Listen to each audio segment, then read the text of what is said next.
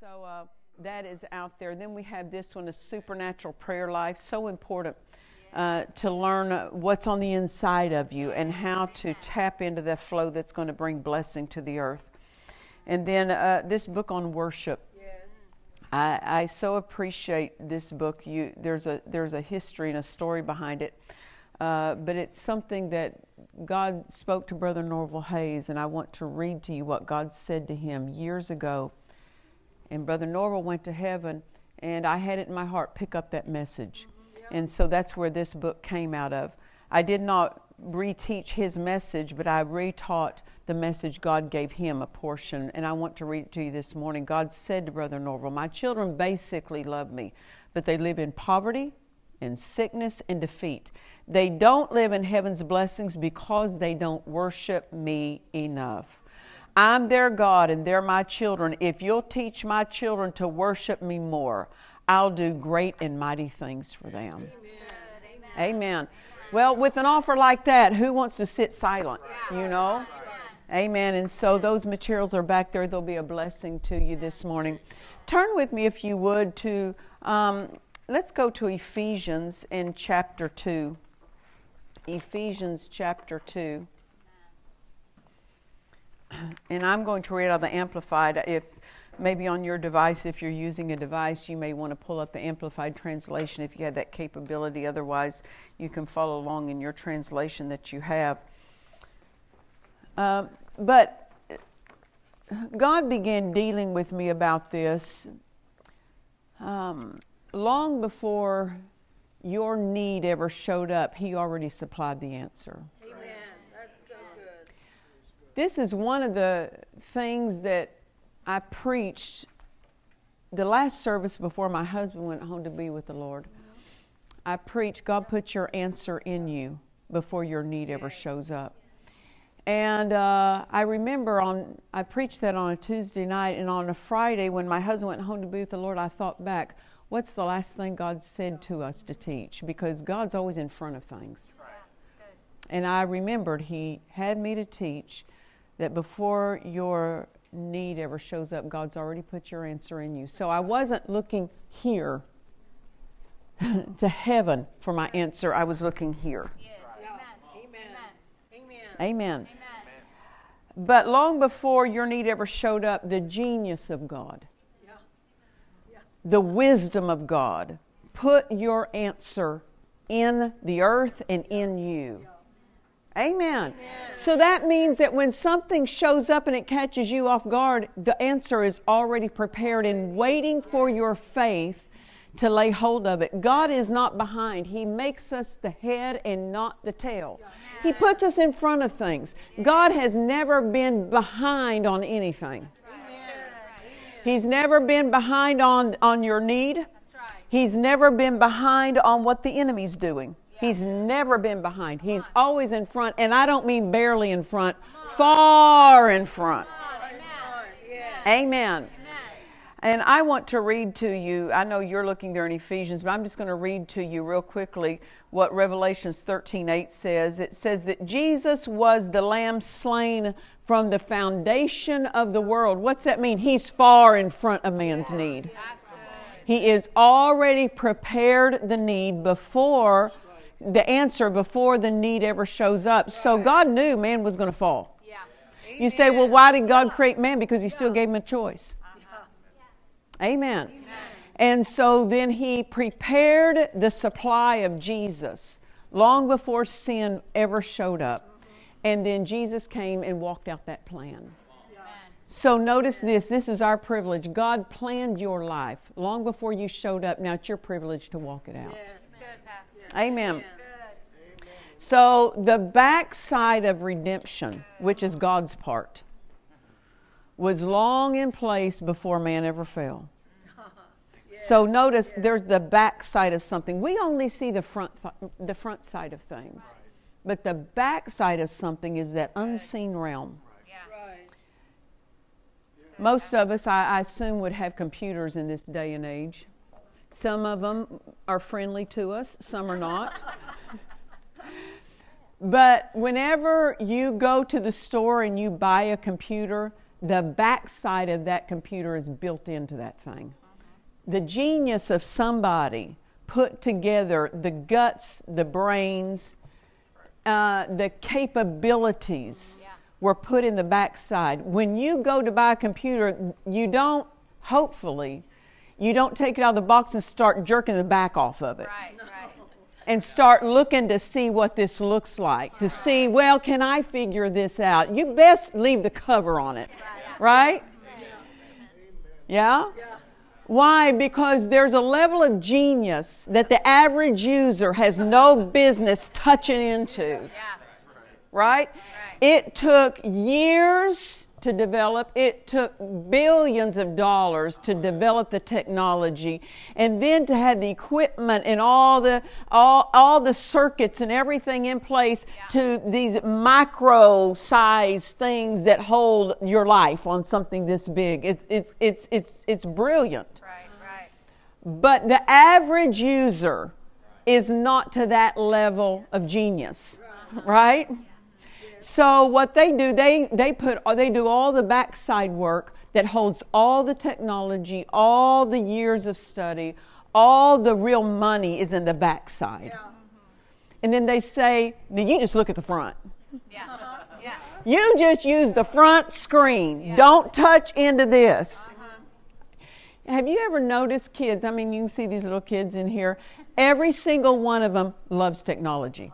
Every single one of them loves a computer, loves a gaming device. They love something, and they're better at it than most adults. Aren't they? They are. They're quicker to pick it up. I mean, and they navigate their way around that.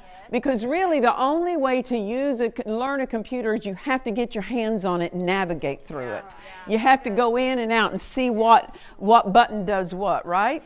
It does help to have a little bit of instruction to that. But kids, they just click on everything. They're just clicking in and out, and you're going, oh my gosh, you're going to burn that thing up. You're just clicking in and out of things so fast. And the reason they're so good at it is they don't care if they're going to break it. They don't care. They don't think about the cost. They don't think about everything that went in to make this thing work. So they just click away. We used to have a computer guy that was on staff with us, and I'd had him to order me a new computer. So he ordered it, and they downloaded all the programs and stuff on it I needed. And so they gave it to me, and I went on the road. And I didn't like just one little aspect of something on the screen. And I thought, you know something? I'm not going to say, well, I'll just wait and let the computer guy do it. I'm as smart as a kid. You know, I thought, they're not afraid to break it. I'm not going to be afraid to break this thing. I'm going to find out if I can change the aspect of this thing. I clicked about 3 different things and the screen went black. I go, shoot. So I was without a computer the rest of the trip. I brought it home to my computer guy. He looked at it and did some things, and he said, Pastor, you corrupted the hard drive. I said, how'd I do that? He says, I don't know. He said, is this under warranty? So what happened, I started getting into arenas that I wasn't equipped to get into, and it affected the genius of that thing. That's good. Right? I should just stayed on the front side of that thing. The plan of God, He's already built the backside of your life into place. Everything, the genius of God is in the backside of His plan for you. All the wisdom you're going to need, all the authority you need, all the health you need, all the provision, all the clarity you need. Everything about your life is totally mapped out. You know, the thing about computers, every once in a while they'll send out, say, you need an update. Why? Because they gained a little bit more. They gained some more understanding, some more something about how to make your device work better. God never has to give you an update. It's all in there at birth. It's all in there. He never retracts one part because someone left your life. Or He never adds to some part just because someone came into your life. It's all already built in, no updates needed. Amen. But the backside of the plan of your life is God's side. We have no business touching into the backside of that thing. Because if we do, we're going to mess it up. You know what touching into the backside looks like? When's it going to come? How's He going to do it? Who's He going to use? That's all the backside of something. Your part, man's side, is the front side. Amen. Just stay on the front side of something. But even the front side has to be trained. It's called, if you're not trained, it's called user error. You know, a lot of people just say, just show me where the power button is on this computer. Just show me the very basics. But there's so much genius in that computer that if we don't learn more than the very basics, we're going to leave so much genius untapped. Yes, that's true. That's true. My husband would always get very frustrated when staff members would come and say, I need a new computer. I need this for our department. It was always, you know, they wanted more equipment for TV or more equipment for the recording, something. They wanted more equipment, and they always got the lecture beat down. We had to bear the brunt of the error of previous staff members. That in the 70s, when he had his first church, his staff came to him and was singing the praises of that computers were coming out. So they said, we need this because we can have the partner system put in there. It can generate all this stuff. And they just did him a sales job on what it could do, which it could do that. Yeah. But back in the 70s, the computer filled a room. It was a room. He said there was an entire room that computer took up. And he said, and it cost $100,000 in the 70s. And he bought this $100,000 computer for the staff that was singing the praises of the genius of this staff. And he said, and all they ever did was use it like a Rolodex. You know what a Rolodex is for those? It's an address book. Right. You just flip through it. He said all they ever did was put the names of the congregation members, the partners in it, and their addresses and their phone numbers, and they never gained any skill with this big box of genius that they had. And he said he was always put out because for the rest of his life, every time we wanted a computer, he told us the story of how he spent $100,000 on a computer that filled the room and they never gained any skill with it. And so we got the lecture beat down. Are we going to learn to use this thing? Amen. God has hardwired the plan of redemption for our life and built it into the genius of His plan for us, but we have to learn the front side or we just have all this genius untapped. Yes. Amen. Does that make sense to you? So many people are just content with using their plan of redemption like a Rolodex, getting the bare minimum out of it. Just barely enough to squeak by in life.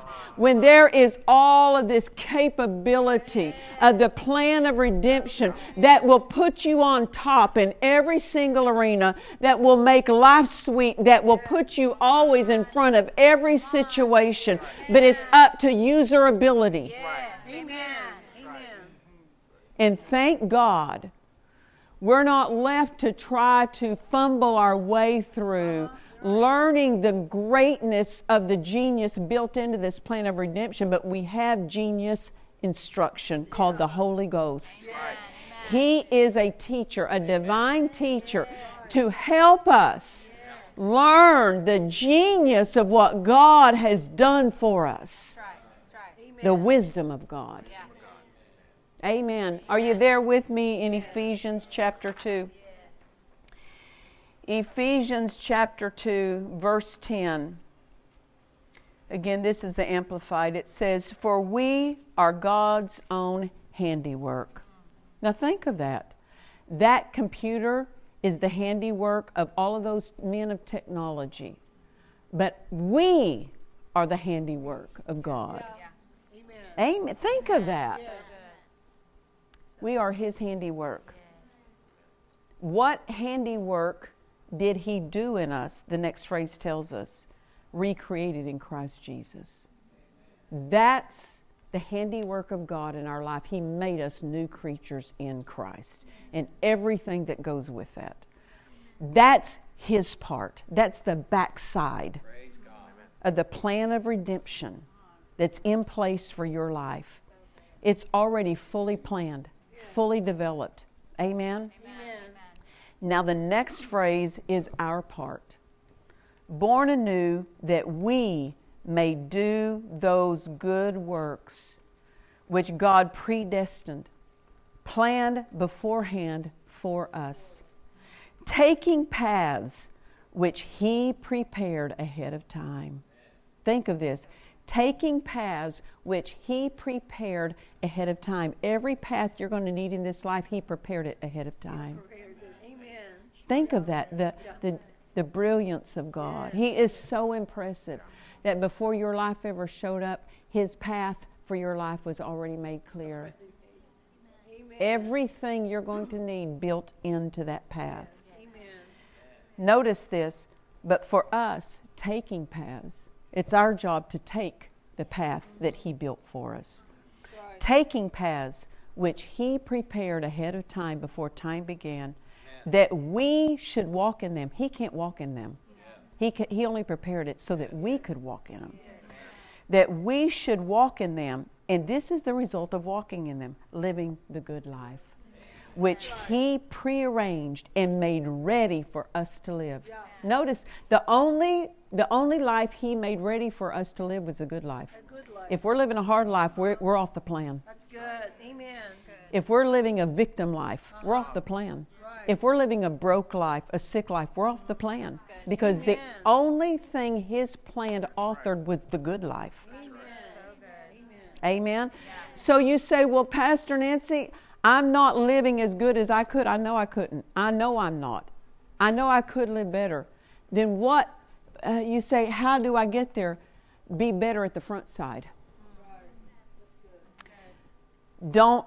It's called user skill, user ability of this technology of God's plan for your life. Get more skillful at it. Amen? Amen. Praise the Lord. Amen. Now, if we could say it this way, this center aisle here is a path. If that path were to represent God's plan for your life, on that path, when you walk that out, is everything your life is going to need. Income, the right spouse, the right local church, the right friends, everything you need, the things for your children, everything your life needs. It's not enough to walk the path. You have to use your faith as you walk the path. Because everything is there on the path, but it's by faith that you activate what has been prepared and put on the path. Just taking the path, things won't automatically fall into place for you. You have to walk it by faith. Because it's by faith that you take hold of that path. Now, if you decide, well, I'm going to live my own life. I'm going to pick who I marry. I'm going to pick what job I do. I'm going to pick which house. I'm going to decide where I live. You can walk over here off path all you want, but the only thing is none of God's provision is over there. Why in the world would you say, I want to live my own way when nothing of God is there? Then you're left to your own genius. Well, that puts a lot of us out in a bad place, doesn't it?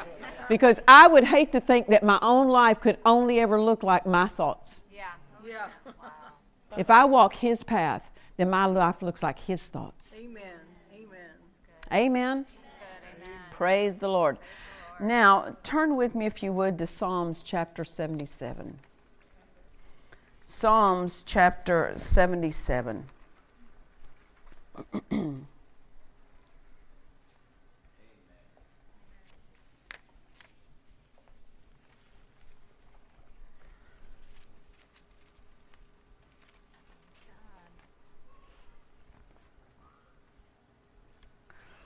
And we're going to start reading in verse 14. Again, I'm going to read out of the Amplified. If you have an Amplified that you can look at, it would help you to follow along with that because the wording is a little bit more amplified. Psalm 77 verse 14 says, "You are the God who does wonders. You have demonstrated your power among the peoples. You have with your mighty arm redeemed your people, the sons of Jacob and Joseph." Verse 16, "When the waters at the Red Sea and the Jordan saw you, O God, they were afraid." So look at this. The waters saw him. Yeah. This isn't just poetic words. The waters saw him. Verse 16, "When the waters at the Red Sea and the Jordan saw you, O God, they were afraid. The deep shuddered also, for all the waters saw you. The clouds poured down water. The skies sent out a sound of rumbling thunder. Your arrows went forth in forked lightning. The voice of your thunder was in the whirlwind. The lightnings illumined the world. The earth trembled and shook." Verse 19, "Your way in delivering your people." Now he's talking about when he delivered them out of Egypt. "Your way in delivering your people was through the sea, and your paths through the great waters." Now, remember what he said, taking paths that he prepared. Taking paths that he prepared ahead of time is what Ephesians says. But it says, "Your paths through the great waters, yet your footsteps were not traceable, but were obliterated. You led your people like a flock by the hand of Moses and Aaron." You go, "Well, Pastor Nancy, what's all that?" I just hear a bunch of weather things going on. He's saying this, before the people ever got there, he had already walked that Red Sea. Yes. And the waters saw him walk them. And they were afraid. They stood back. Amen. His footprints were already made. And when Moses stretched forth his rod, the waters parted. And now they saw the path that God had already walked. When did he walk it? Right before they got there? Before the world was founded. He walked that and said, one day you're going to be the path my children are going to take. Amen. His footsteps are already there. You know what this means? The path for your life, his footsteps have already walked it. Every need you'll ever face has seen his footsteps. Amen. Amen. What's that mean? No more cause for worry ever again. He's already met the need. He's already provided. I will never worry. Faith is not a struggle when you know that God beat me there. God beat me there. Amen. So good. Now this is the problem that Moses had at the Red Sea. God led them to a place where they were hemmed in. That was God's direction. Why? Because he had a path for them to take they couldn't figure out, and they had never seen anyone take it. Just because you can't figure it out doesn't mean you shouldn't show up where he tells you to be. That's good. Amen. You get where God tells you to be, whether you've seen anybody else go there or not. They're faced with the Red Sea. There's a mountain range on the right. There's a mountain range on the left. There's no escape. And there is a mad Egyptian army with dead firstborn coming after them. Right. Ready to take them back into captivity, thinking they're going to take them back. And Moses is faced at the Red Sea, and he starts praying. God rebuked him for praying. Why? It's wrong to pray when it's time to act. When it's time to obey, it's wrong to pray. Prayer is right unless you're doing it in fear, unless you're doing it in unbelief. And God said to Moses when he started to pray, "Why are you talking to me about this? You stretch forth your rod." In other words, it's time for you to do something about what I've already prepared for you. Many people are praying and praying and praying and praying and praying and praying for the plan. He's already prepared the plan. Amen. So good. So good. Good word. Now it's time for us to do something toward that plan. Now don't misunderstand me. We have to pray out so that we gain light of the plan. But we're not praying so he'll get us a plan. Yeah, that's good. He's already In His genius and wisdom, prepared the plan. We pray so that we can come to know what the plan is. And then once we know it, it's time to quit praying and time to start acting on the plan we know. Because you can't pray into action you can't pray into manifestation what only your action can lay hold of. Prayer is a part of it, but without acting, it won't really matter that you know what the plan is if you're not going to walk it out. Amen. Praise the Lord. Praise the Lord. God already prepared their route of escape before they ever showed up at the water. They didn't see it, no, because the waters were covering it. Isn't that what it said, that the waters obliterated His footsteps? So the waters had to get out of the way so they could see the path. God is so impressive. Yeah. Aren't you thrilled at the thought of that? And is your little mortgage really that big of a deal? I don't know, it might be too big of a house. Really? Really? If that's where your joy would be full, is it too hard for the plan of God? He's already prepared for everything you ask for. I remember the day I got born again. It was October 3rd, 1980. I had been working at Merrill Lynch. Merrill Lynch is an investment firm. And I had quit there about a month before. This was in Oklahoma City. And I was going down the road on the way to meet my brother-in-law for lunch. He worked at Merrill Lynch, and we were going to meet for lunch. I was going to pick him up. And so on the way there, I got born again. God had been dealing with me for 6 months.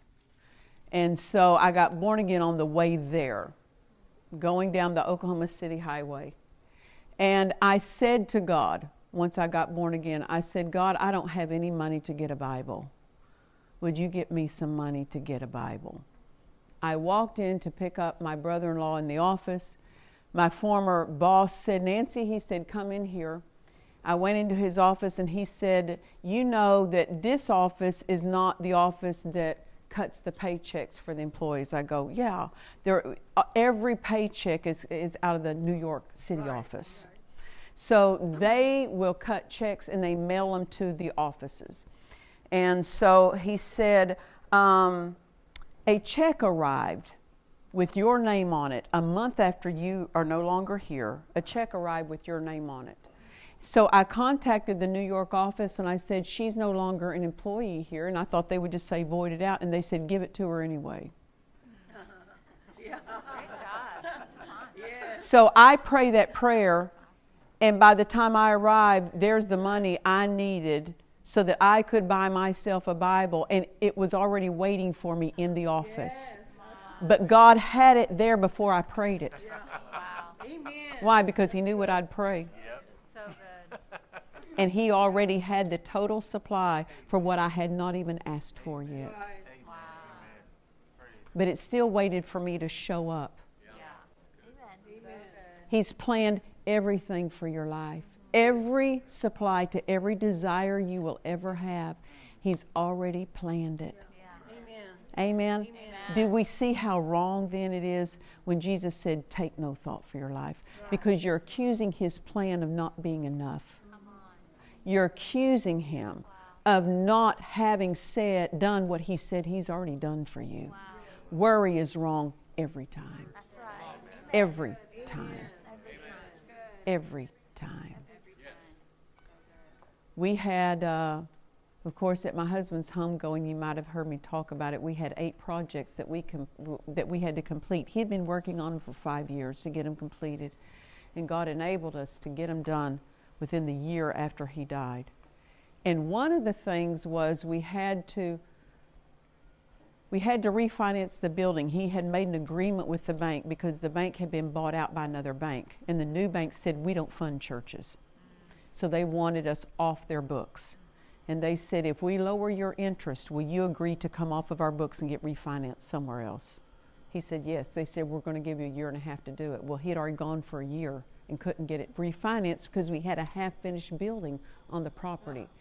And other banks are not looking to refinance you with half-finished projects. They want completed projects. But he was paying cash as he went and had run out of money, so he had stopped. And so $400,000 was needed to finish the building. And I needed to finish that building or I couldn't get off the books of this bank and get another funder. And so the bank, really, we had run out of our year and a half agreement. And really, if the bank wanted to, and this is kind of what they were kind of implying, we're going to call your note due, take over the property. So they were implying that to me to kind of stir it along. Listen, you don't have to threaten me. I know. Yeah. Just get in line.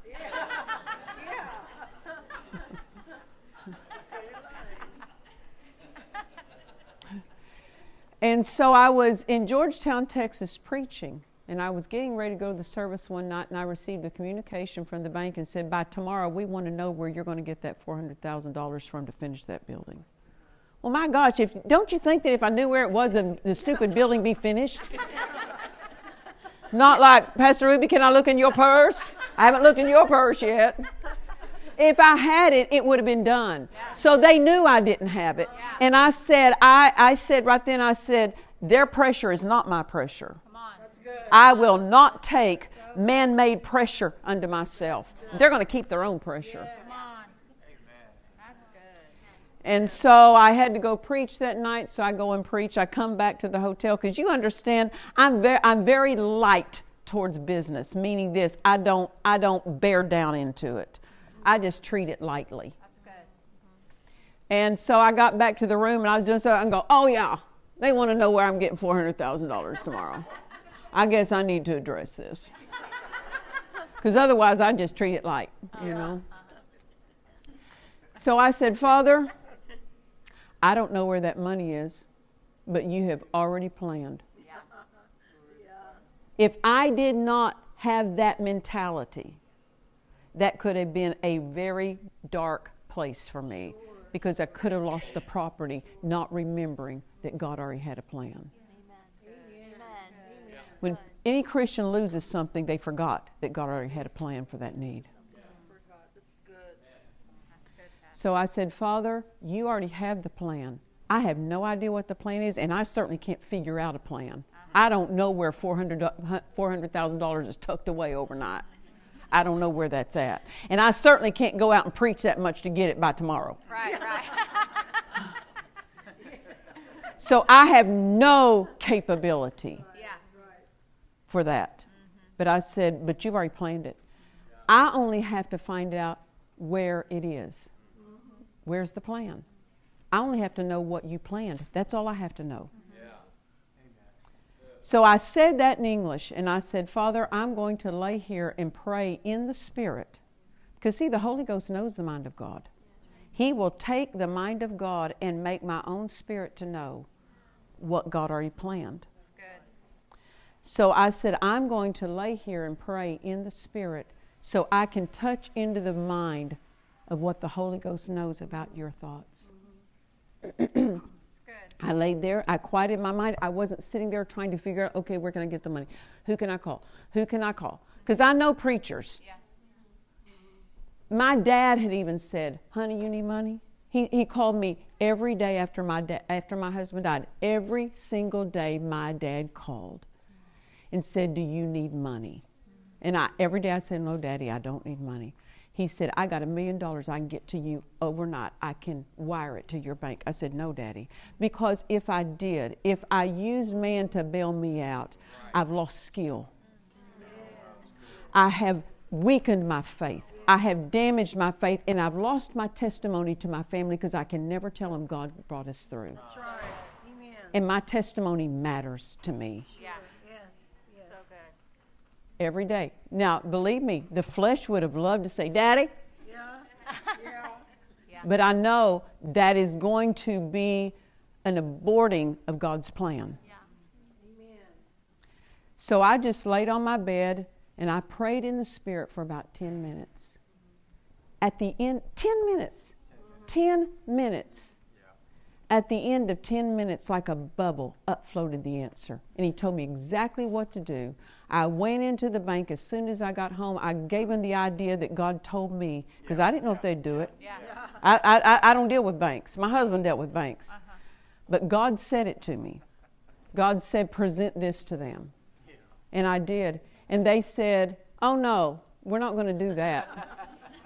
And I said, but that's what God said to me. So what's the word say? Faith comes by hearing. I said, they said no. They need to hear it again. So I went through it and told the whole thing again. Yeah. Come on. And they said, no, we're not doing that. Yeah. So I go, they don't have faith yet. They need to hear it again. So I told them a third time, I said, do you understand? If you do this, it will get me off the books. The building will get finished. Everything will get handled. And it dawned on the lady, finally. She goes, it clicked with her. She listened because, see, in there, she went in there with a thought of what they were going to do. Right. And I presented them something else. And so they weren't even processing what I was saying to them. Yeah. Come on. Because they already had their plan. But I presented a different plan. But the thing is, I had to stick with it till everybody involved had faith enough to follow it. I had to keep them hearing it. They had to hear it and hear it. They had to hear it 3 times. At the end of 3 times, you could tell finally she listened. She goes, oh, that's a good idea. I don't know why that wouldn't work. She said, I will talk to the committee about it tomorrow. Well, she's the head of the committee. All I had to do was persuade her. So the next day she called and said, the committee will do that. You can go ahead and finish the building. I didn't borrow money. They gave me money. That was theirs. Praise God. Because God already had a plan. My job was not to create the plan. My job was to hear the plan and walk it out. How do I hear the plan? You're going to have to spend time listening to Him. And let me tell you this, you have to care that there's a plan. You have to care. A lot of people don't care. But I care. Don't you care? Yes. But you also have to know this. The plan is already formulated. The genius of God has already created and put the plan in place. It's waiting for faith to take hold of it and walk it out. Amen? Amen. Praise the Lord. Turn with me, if you would, to Joshua chapter 2. Joshua chapter 2.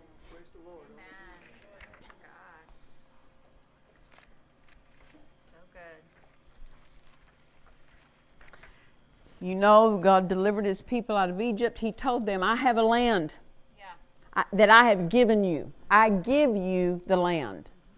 So they had the title deed of it in the spirit realm before they even took possession of it in the natural. It was already theirs. But they didn't have the faith enough to go and take hold of what had already been planned. What had already been made theirs. So what they did, they wandered for 40 years in a land that wasn't theirs. They lived on the edge of ruin all the time. They only had enough food for the day. You say, well, it was manna. It was from heaven. Yeah, but it was only enough for a day. Only enough for the day. If we're going to live outside of God's plan, everything is going to be a stretch. Everything is going to be hard. You'll only just have barely enough because God loves His children. He doesn't want them to do without, but they'll only ever have barely enough. Why? Because they're out of the plan. But when they're in the plan, it was a land flowing with milk and honey. What's that mean? Abundance. Amen. They don't just have enough for a day. They got enough for a life. Amen. Amen. But they would not honor the plan. They would not, with their faith, believe the plan. And so they didn't lay hold of the plan. Well, so an entire generation died off. An entire generation of doubters. That's where doubters live, in the wilderness, never arriving. I want to arrive at the plan of God. I don't want to wander my whole life. We'll try this. We'll try that. We'll marry this one. We'll try marrying this one. We'll try marrying that one. There's nothing so tiring as being out of the will of God. Nothing is as tiring. Mentally, physically, spiritually, nothing drains you like being out of the will of God. Because you're having to form everything yourself. That's right. That's right. And God wants His wisdom for your life, not yours. Yeah. Amen? And that's a positive. That's not a negative. He's not taking your will from you. He's just offering you His genius. Says, you want it? Yeah. Yes. Come on. Really? That's all it is. Yeah. It's that simple. Yes. So the first generation that was delivered out of Egypt, they died off. And so God told Joshua, as they quoted this morning, this book of the law shall not depart out of your mouth. This is how you're going to get in it. This is how you're going to get into the land. This book of the law shall not depart out of thy mouth, but thou shalt meditate in it there and day and night. So thou must observe to do according to all that's written therein. For then thou shalt make thy way prosperous. Yeah. Then thou shalt have good success. Yeah. It's not God doing it. They had to walk it out. Yeah. That's right. And He was telling them the way you're going to find out how to walk it out is the Word. You've got to gain skill with the Word. What's that mean? Skill with the front side of that thing. Skill with the front of that computer. Yeah. You got to learn your way around that keyboard. Come on. You got to learn your way around those programs on the computer, right? To be skillful user, Yeah. right? So many people don't care to learn it. Yeah. If somebody's going to do it for them, if somebody will sit down and work their computer for them and print this out for them, they'll be glad to benefit from it. But if they ever have to learn anything themselves, they just don't want to learn it. I've decided, Dr. Sumrall made this statement. He said, always stay on the cutting edge of technology. That's good. Why? Because, and I've seen, as I get older, I don't want to be the only one in the room who can't work this stuff. I'm going to educate myself all along the way. Why? Because it shows an interest in going further. Yeah. Many people are okay with just not going further. But I don't want to be that way. I want to be going further. I want to put a demand on myself. Why? Because that'll play out into my spiritual habits too. I want to put a demand on my redemption. I want to put a demand on the Word of God. Amen. So God was telling Joshua, this is how you're going to put a demand on the plan of getting into that promised land. And so in Joshua chapter 2, verse 8, I'm going to pick up reading about how Joshua sent 2 spies into the land. And Rahab, who was a harlot, took in the 2 spies. And you say, well, they shouldn't have gone there. Listen, the public didn't think anything about men going there. They were cloaked, basically, by going to her. Nobody suspected, so to speak, that something was suspicious, that men were going in that they didn't know. Yeah. Yeah. And they're searching for these 2 spies, and she hides them up on her roof. When she takes them up to hide them on the roof, this is where we pick up this story in Joshua chapter 2, verse 8. And before they were laid down, she came up unto them, talking about the spies, up on the roof. And she said unto the men, I know that the Lord has given you the land. My gosh, she's not a Jew. She wasn't even delivered. She's not a Hebrew. Come on. And she knows more than the people wandering for 40 years didn't know. Yeah. That's right. Come on. No wonder God used her. She had more faith than His own people.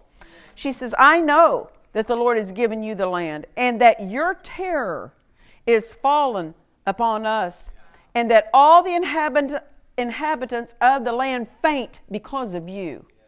For we have heard how the Lord dried up the water of the Red Sea for you when ye came out of Egypt, and what you did unto the 2 kings.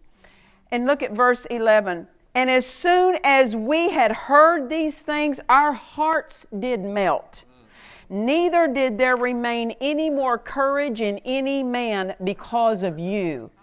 For the Lord your God, He is God in heaven above and in earth beneath. What's she saying? She's saying, when we heard how the Red Sea parted for y'all, all of us determined we're not fighting you. What's that mean? On the backside, God had disarmed their enemies, but because of unbelief, they never showed up to take advantage of the land, and they were not even going to fight them. They said, no courage. Our hearts fainted. We weren't even going to fight. We were just going to give you the land. And she's basically saying this, where were you? Why didn't you show up? We were waiting. We were expecting you. What is that? God had already completed the backside, but because the front side didn't look like they thought it should look, they didn't take hold of what the backside had already authored. Wow. Amen. Just because circumstances don't look like they're going to offer you something good, just do what God said anyway. Circumstances must change. They had no idea. See, the 10 spies that doubted said, we were as grasshoppers in their sight, so we were in our sight, so we were in their sight. In other words, we knew we can't fight them. There's giants in the land. We can't do it. God had already disarmed them. Yeah. They were not going to fight for the land. But what happened waiting 40 years? They gave their enemy time to arm themselves. They gave their enemy time to fortify themselves. Now they had a fight that they wouldn't have had if they would have gone in 40 years earlier. Wow. Anytime we delay on acting, we give the devil time to sabotage the plan. Amen. Amen. Remember what Joshua and Caleb said? Let us go up at once and possess it. Let's go up at once. Why? Don't give the enemy time to work a plan against us. Wow. Anytime God tells you to do something and you delay doing it, the devil works on your mind. Doesn't he? Let's say God tells you to give $500 to somebody and you delay doing it and you go, well, let me think a minute. I got to calculate. Do I have mortgage? Do I have that? Da, da, da, da, da, da. And what happens with every delay, you're giving the devil time to work on your mind. If you'd have gone up at once and just did what he said, you would have bypassed that season of harassment on your mind.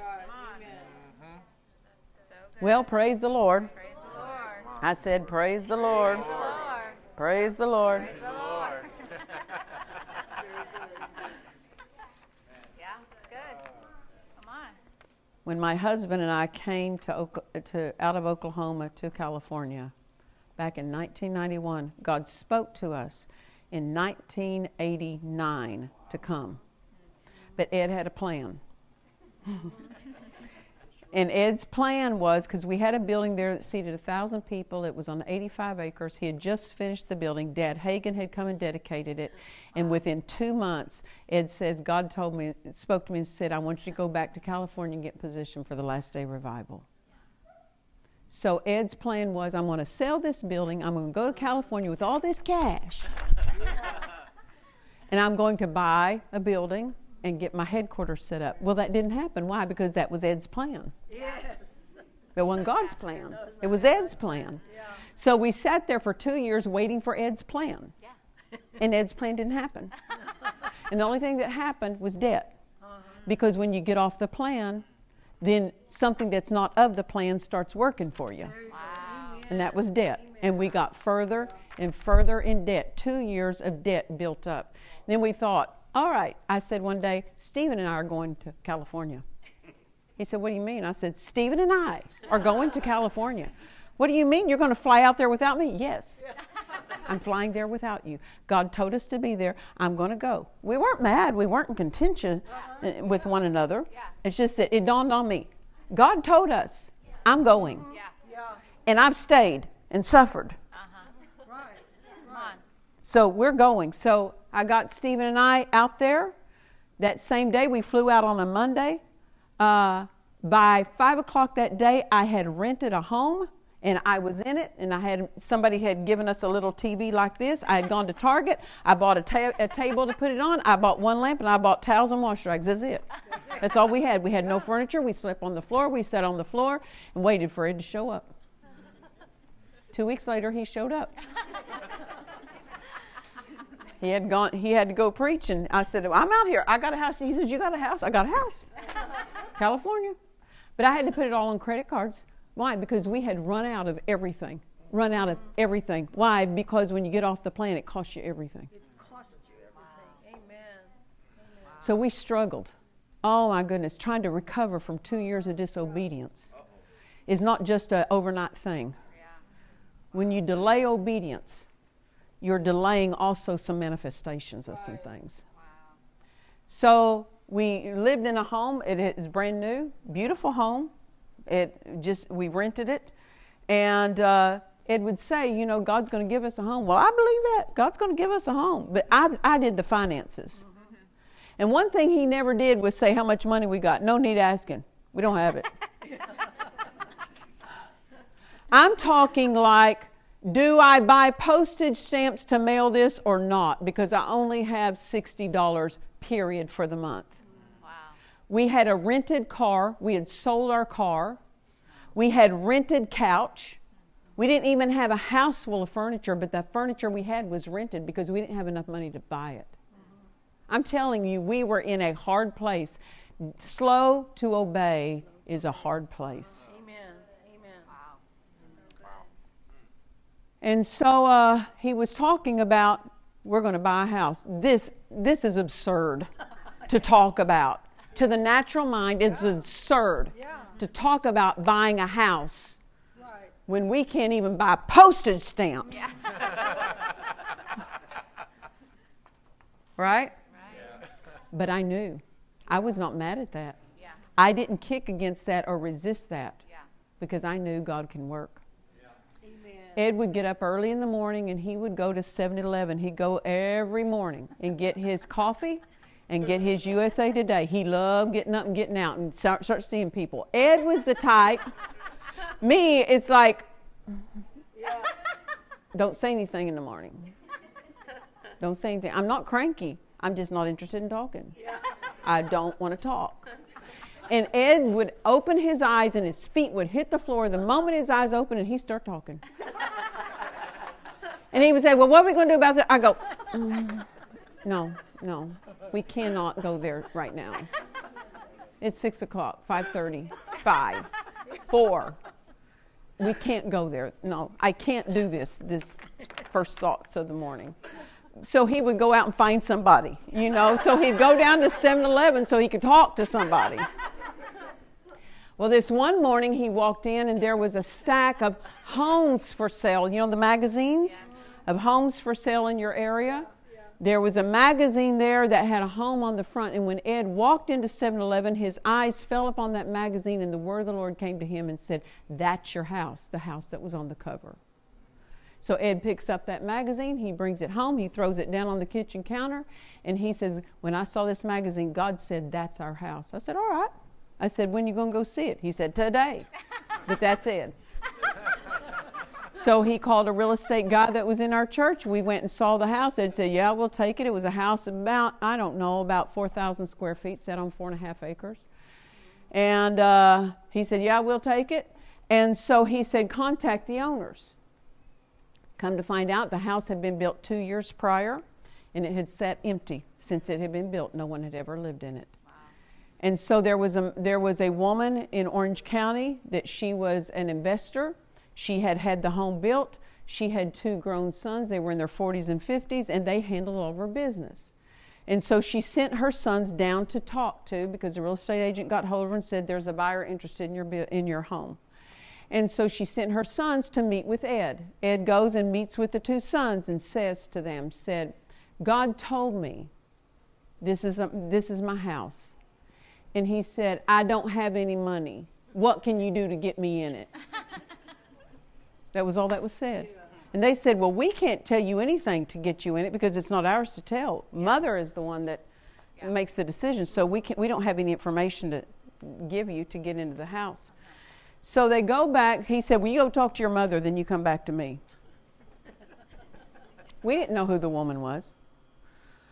So the sons go back to their mother and they said, Mom, there is a preacher there in Murrieta who wants to buy that home that you built there. She said, what's the preacher's name? Said, well, his name is Ed Dufresne. She said, 15 years ago, I went to his church in Torrance, California, and God healed me in that service. Wow. Whatever it costs, get him in that house. Wow. Yeah. What was that? The backside was already in place. The backside was already in place. If we would have just gone off the front side, there's no calling a real estate agent. Right. There's even no need to go look at a house if we're just working off the front side. But see, the front side has to function based on knowing there's something already built into the backside. So I can, even when things don't look like they make sense, the backside holds the genius. The backside holds the plan. The backside holds all the avenues, all the provision of God, all the supply of God. And so when you're in front of your life, always sit there with your mind on what's in the back. Come on. Amen. what God has already planned, what God has already put in place, what God has already fully supplied for you. Amen? Anybody ever heard of a fellow named George Mueller? He had an orphanage in Bristol, England. During that time in Bristol, England in the 1800s, he was born in 1805. And that time in Bristol, England, there were so many plagues that were going on there. The government had poorhouses were all they had in place to care for people that could not, provide for their own lives. Those poorhouses were places where people that were mentally off would congregate, where the violent would congregate, the criminals would congregate. So the poorhouses were a bad option. And there were so many children that were orphaned due to the plagues and things that just in Bristol, England, it's estimated there were 250,000 orphans living on the streets of Bristol, England during his time. They all became thieves. Why? Because that's the only way they could eat. And so, little kids, they would beat up on each other, and if one got food, the others would come and beat him up and take the food. It was a very rough life. And so George Mueller saw this, and God began dealing with him about starting an orphanage, and he did. Over time, at the time of his death at 93, people in Bristol, England, the average lifespan was 40. He was 93 when he went home to be with the Lord. Faith will keep you alive for a good long time. The plan of God will keep you alive. You understand? Living the plan of God will keep you alive. And so he ended up buying acreage on the edge of Bristol, England, and built multiple buildings. And I'm talking massive buildings that housed the orphans, and he housed, at the time of his death, around 2,500 orphans at one time he could house. Wow. And he was so well known in the community and very admired, and he just believed God for the care, the everyday care of these orphans. God began dealing with him. I think he built 8 large homes, and I'm talking about block size homes. Several stories high, fabulous buildings, not just the bare minimum. They were brick structures. They're still there today. They're still being utilized today. And fabulous things. But he would not start building till he had all the money. He didn't borrow. And so he would believe God for the money. And once the money would come, he would just build it. And they would just start the construction and never have to stop because he already had the money in place. Yeah. And so he was believing God for the money, and he needed 20,000 pounds. Now, 20,000 pounds back then was, in dollars, it would take about £1 to $5 for us. So that's about 100,000 pounds, $100,000 rather. Their 20,000 would be about $100,000 in the 1800s. Wow. That's a lot. Yeah, that's a lot. That's a lot. So he was believing God for 20,000 pounds. And he said people would give him this amount, and he would say, thank you very much. And every time he would be given something, he'd say, Father, this isn't all that I need. I thank you for all that I need. And every time somebody gave him an offering, he'd say, Father, thank you for this, but it's not all I need, so I thank you for all that I need. And he would always thank God for that 20,000. He said at one time he received the largest gift that he had ever received, which was 1,000 pounds. And that's a $5,000. That's $5,000 in our terms. In the 1800s, that's a big gift from one person back then. And so he said, Father, thank you for this, but this is not all we need. So thank you for all that we need. That's so good. He was always reminding God. And one day a young man came to him about 19, 20 years old, and he said, Mr. Mueller, he said, I'm called to India to be a missionary. And he said, my parents have said no. They will not allow me to go to India. So he said, I'm just going to go anyway. And he said, son, he said, the word says honor your mother and father.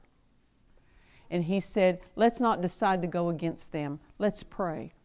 Let's pray that God will move on their heart. And he said, Mr. Mueller, you don't understand. He said, my parents, they're not royalty. I don't remember the terminology, but they have a title of some sort. They're very wealthy.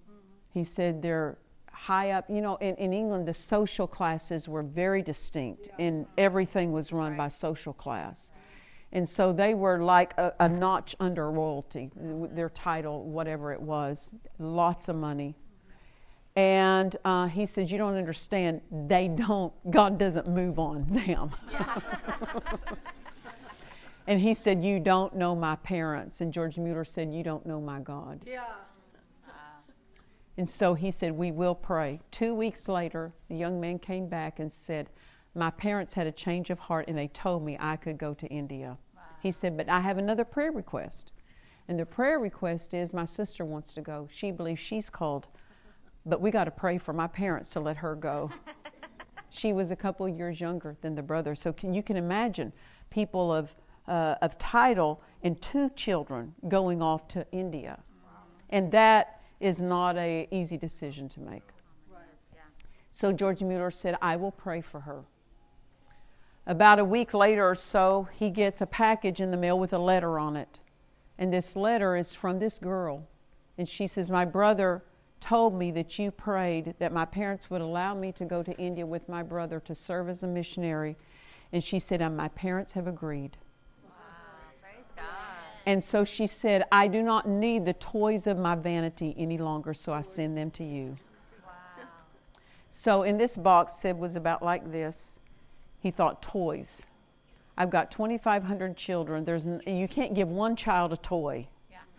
Yeah. They all get it or no one gets it, And so he says, I thought, what am I going to do with this? So he opened it up, and he said, when I opened the box, it looked like the crown jewels of England were in that box. He said there were diamond necklaces and rubies and sapphires and whole sets between the necklaces and the earrings and the rings and the bracelets. And he said, I told one of the boys, go down to the jeweler. This is one that they would use whenever people would give them any kind of jewelry as an offering. They would use this jeweler. The jeweler came in and he stood amazed over this box. And he said, these are some of the rarest jewels in the world, the quality of them. And he said, these are worth 750,000 pounds. You understand that? In 1850, that was 3.3 million pounds. Excuse me, dollars.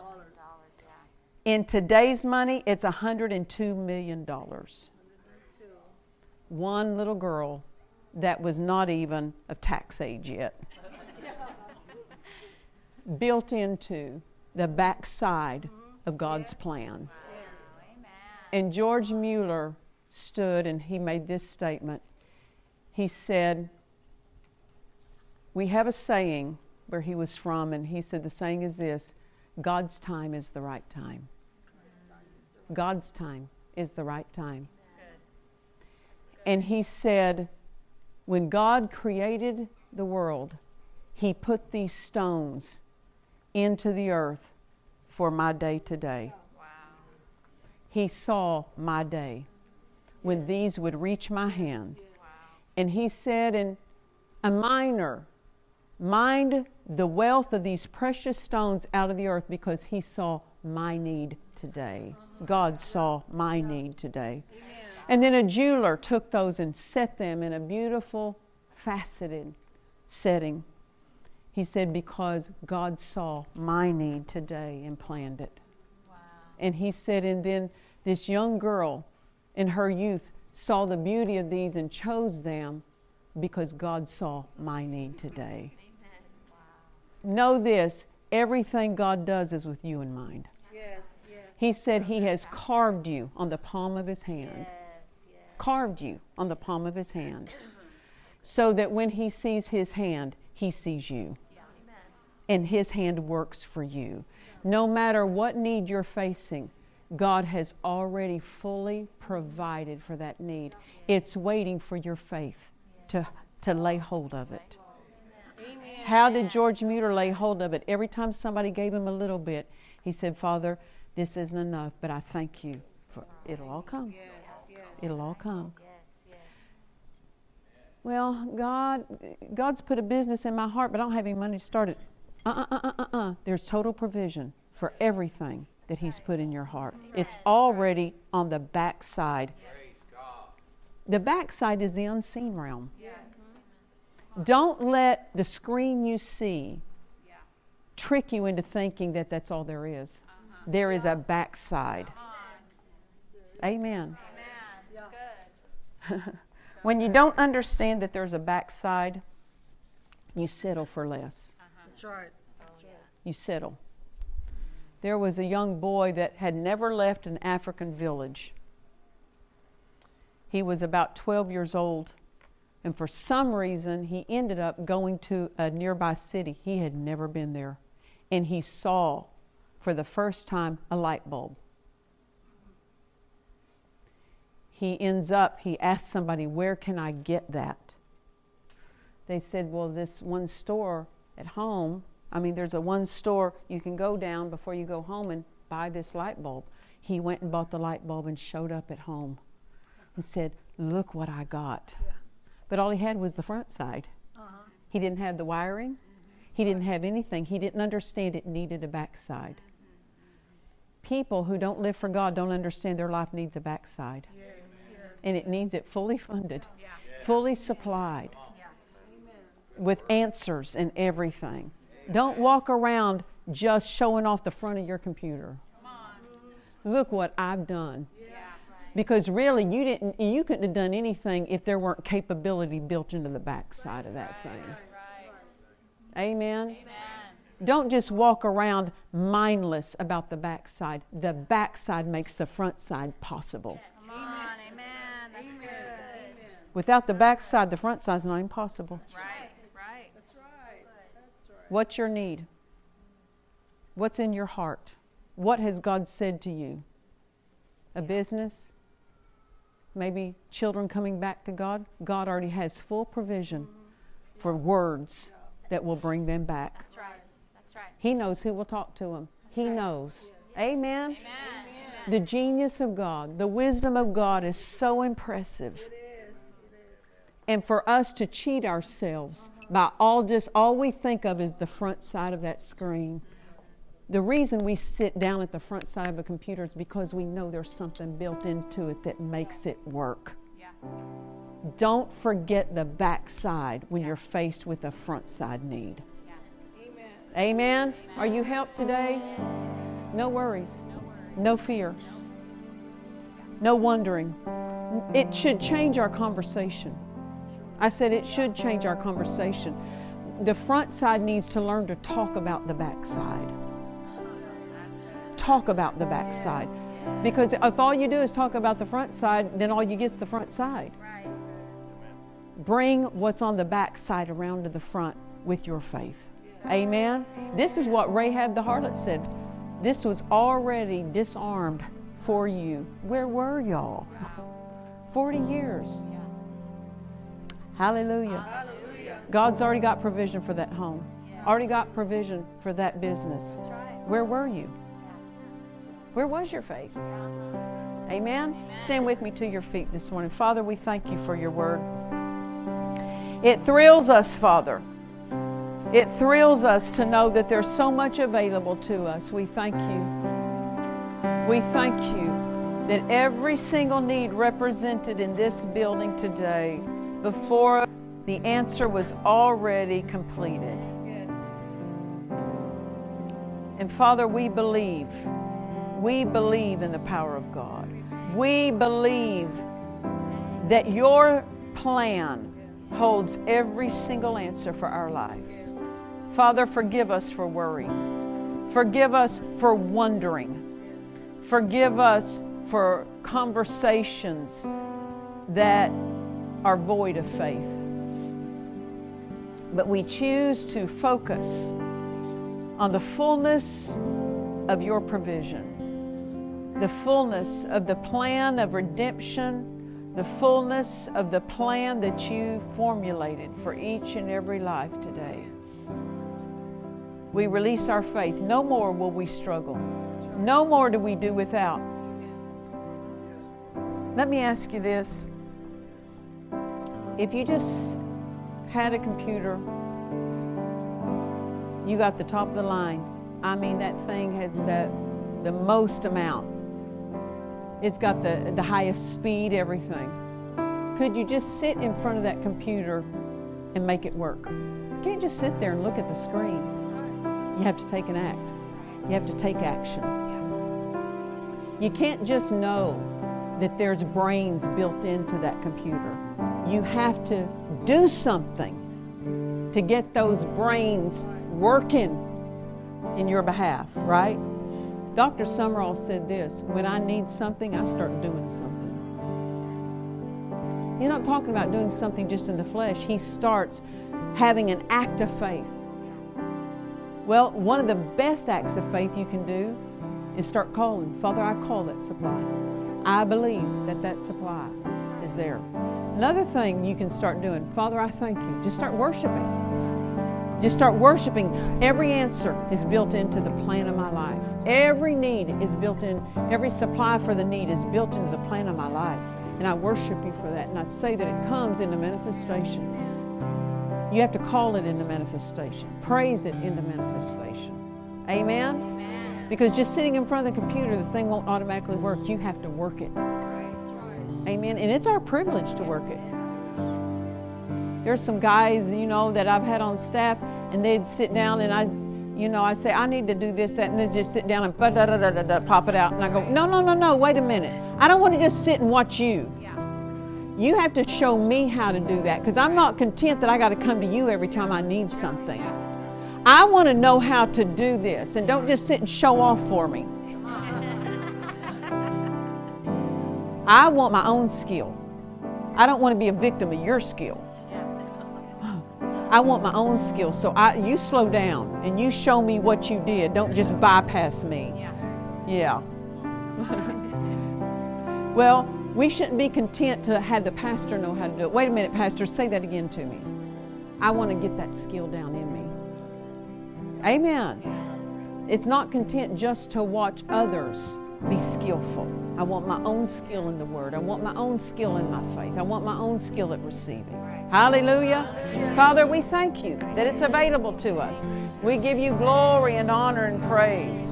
Let's just lift up our hands and lift up our voices and worship Him a moment. We thank you, Father. We thank you, Father. We thank you, Father, for the greatness of your plan. We're so grateful, Father. We're so grateful. We're so grateful. We thank you, Father. We thank you, Father. We thank you, Father. We thank you, Father. We thank you, Father. Somebody's been having problems with your knee. Just move that around. Lift that up. Do something you couldn't do. Maybe put extra weight on it somehow. Go up and down on it. Do something you couldn't do before. Hallelujah. There's complete provision for that. Hallelujah. Hallelujah. We thank you, Father. Then there's a problem that it runs completely up that thigh. So there's something with the muscle that's being healed there too. Hallelujah. Just receive that. Just say, Father, I receive that. I thank you for that. Hallelujah. Hallelujah. Somebody in the very back of your throat, right in here, you've been having issues. I don't know if there's a growth there or something, but there's something in the very back of the throat that has been causing you difficulty. Maybe it's something that's swelling up there or something. I don't know. If that's you, just receive your help this morning. We thank you, Father. We thank you for that healing power. We thank you for it, Father. Hallelujah. Somebody's foot has been injured somehow. There's healing for you right now. You can just receive that. We thank you, Father. Just put weight on that foot. Just shift your weight onto that. Or stomp down on it. Do something. Hallelujah. We thank you, Father. We give you glory and honor. We thank you. We glorify you, Father. We glorify you. Somebody, you've been having problems, and I don't know how to say it other than this way. It just seems to circle around that waist area. There's been some kind of problems in that waist area, right around your waist. Hallelujah. Been pain and difficulty in there. Just receive healing. Just receive healing for that. Father, we thank you. We thank you for that, Father. We thank you for that. Hallelujah. And backs are being healed.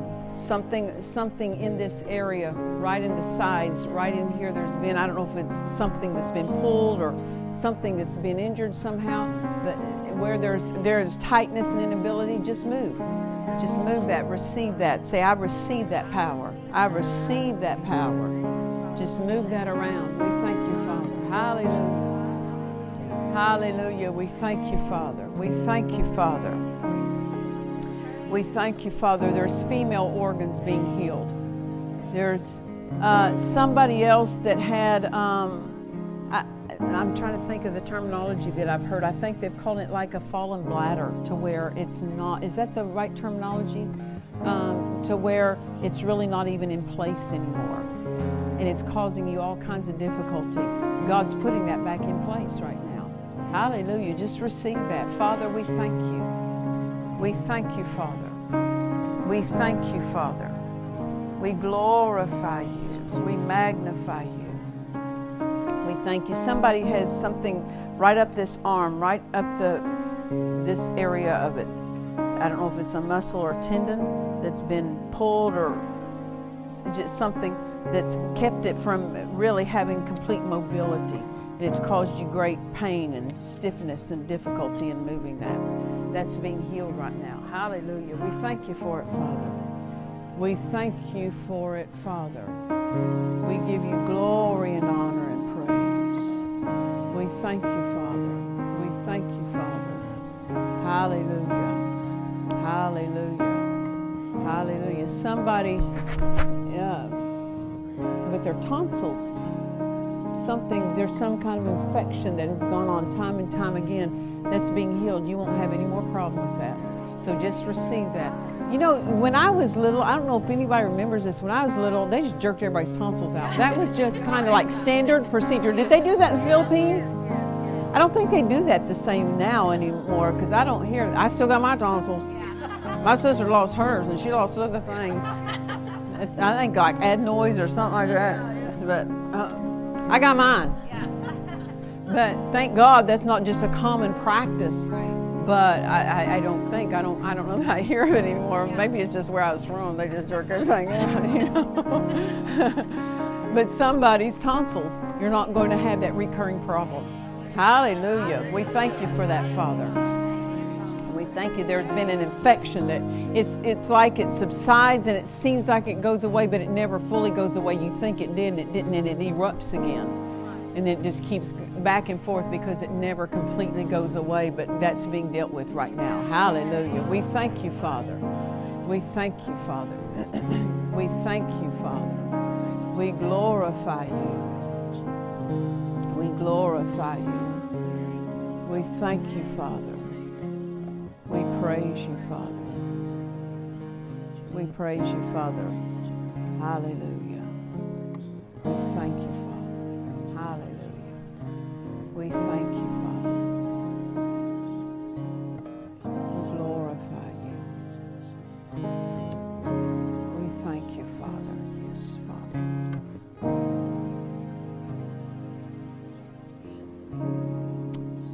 Yes. Yeah. Thank you, Father. Hallelujah. Praise the Lord. Now, if in those things that I called out, you can already tell a difference, raise your hand. With something, some part of that, just raise your hand. But you can already tell a difference with that. Something moving. Hallelujah. Can you tell a difference? What was it? Your back. Yeah, you can tell a difference. Did it feels good now? Did it limit your being able to twist or turn? So it doesn't now. Praise the Lord. Hallelujah. Father, we thank you. Father, you're so good. We thank you for your word. We thank you for your word. We thank you for your word. Father, we thank you for the greatness of your plan. Father, we thank you. We thank you. Father, we thank you for days ahead that reveal and unfold the clarity of his plan, and being very sensitive to it. And as you sense his dealings with you, don't come out from under those quickly, but lean into that. Meaning this, when you sense his anointing on you, do something that'll hold you in that place. Don't run off and do something natural that will cause it to lift. But when you sense his dealings, step aside and start praying in the Spirit and give attention to that flow. And that flow will continue to work. And in that flow holds the clarity. In that flow holds the understanding. In that flow holds the unveiling of what he has for you. So we thank you for it, Father. We thank you for it. So stay in that as long as you can when it comes upon you. And if you'll stay in it rightly, days and weeks at a time, you can stay in that place where the anointing is meeting you and flowing. We thank you for it, Father. We thank you for it, Father, because that's where real living is in his plan. Hallelujah. We thank you for it, Father. We thank you for it, Father. In your hands, love. Father, we thank you. We thank you for the next place, for the next season of her life, for the next thing that you have for her, Father. The grace to accelerate in it, not just move into it, but accelerate in it and take great strides in that place. We thank you for it, Father. We thank you for it, Father. We thank you for it, Father. We glorify you, Father. We glorify you. We magnify you. We thank you for it. We thank you for it, Father. Hallelujah. We thank you. Jesus, we thank you for the great price that you paid. We honor that price, and we're thanking you. We're thanking you for the fullness of the blessings that belong to us to live in and walk in. And we give you glory and honor and thanks. Hallelujah. Hallelujah. Praise the Lord. Thank you, Pastor. Father, just reach up your hands, congregation. Just reach up your hand. I thank you for the next place you have for them to go. I thank you for the next place you have for them to go. Now I speak increase in the name of Jesus upon this church, upon this congregation, upon these families, that they increase in every single arena, because you have increase in mind for this body.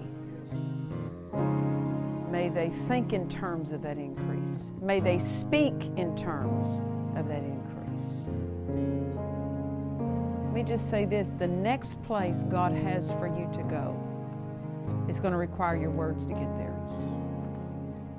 Your words of faith. To get there faster, increase the speaking. Somebody got a Bible there handy? I don't know if I need an amplified or not. I don't remember if it's in the King James. Great. Go to John 17 for me. I want to read something to you. Okay, John 17.